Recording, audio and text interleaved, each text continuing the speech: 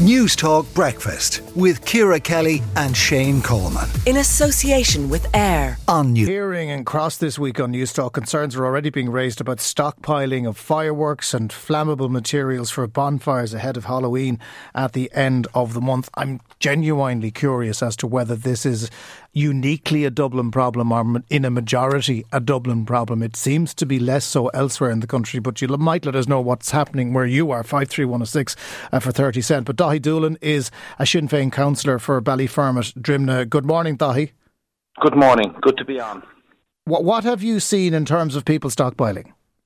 Well, I think once the children go back to school in September, all their minds and imagination focuses on the festival of Halloween, which is a huge event right across Ireland.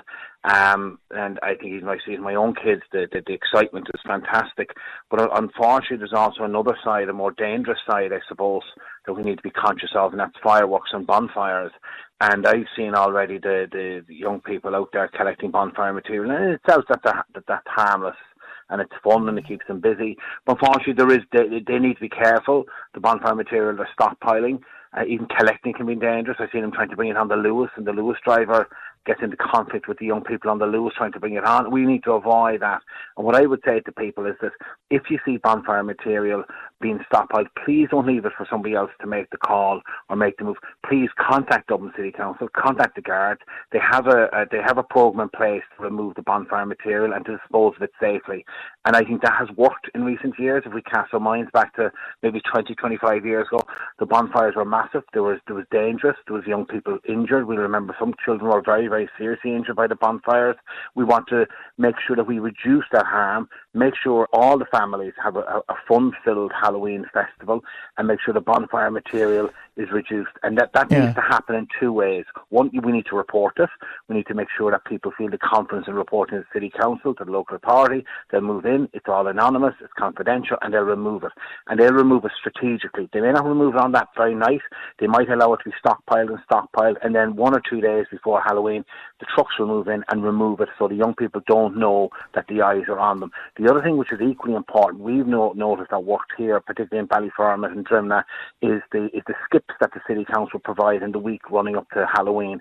It was a free service because we knew it reduced the availability of bonfire material, and it saddens me to say that Dublin City Council decided to suspend and to reverse that decision and to suspend the skip service. And I'm asking them, publicly, I've asked them privately to please reverse that decision, allow skips to be provided, reduce the harm that's caused from bonfires, and allow people to dispose of the bonfire material safely in those skips. Why would the City Council provide skips? If anybody wants a skip, we all know how expensive a skip is if you're clearing out your house. It costs you a couple of hundred quid. Absolutely. I mean, I suppose what we noticed was a number of years ago when there was a lot of interagency between the Gardaí, the youth services and the City Council in the removal of bonfire material and confiscating it. What they noticed in some areas, whether I like it or not, people were leaving it out then at the last minute. On the Halloween night, they were leaving the bonfire material outside, throwing it out onto the road. Adults, so young people were getting to be given out. It was actually adults, parents leaving it out there to be collected. So in other words, it was a response to reduce the harm being caused by the bonfire material. Okay, but hang on, so can we Dahi Doolan, trace it back there? This is an adult problem. It isn't the young people who are starting these bonfires and building these bonfires. It's an adult problem of the irresponsible adults who are providing material here. Surely we should be targeting them and punishing them as opposed to rewarding them with free skips. Well, I suppose there's two ways of looking at it. I mean, it's very hard to trace the owner of a bed that's put out on the road or put out on the green space. Plus, it was a response, I think it was a mature response to reducing the harm. Adults do many things that are harmful, but they're not always punished for it. And I think this was a mature response to reducing the harm caused to our environment, our green spaces, the football pitches, the trees, to the young people themselves, and it worked. And if something works, I think it needs to be studied, reviewed. Will they not want skips later in the year as well?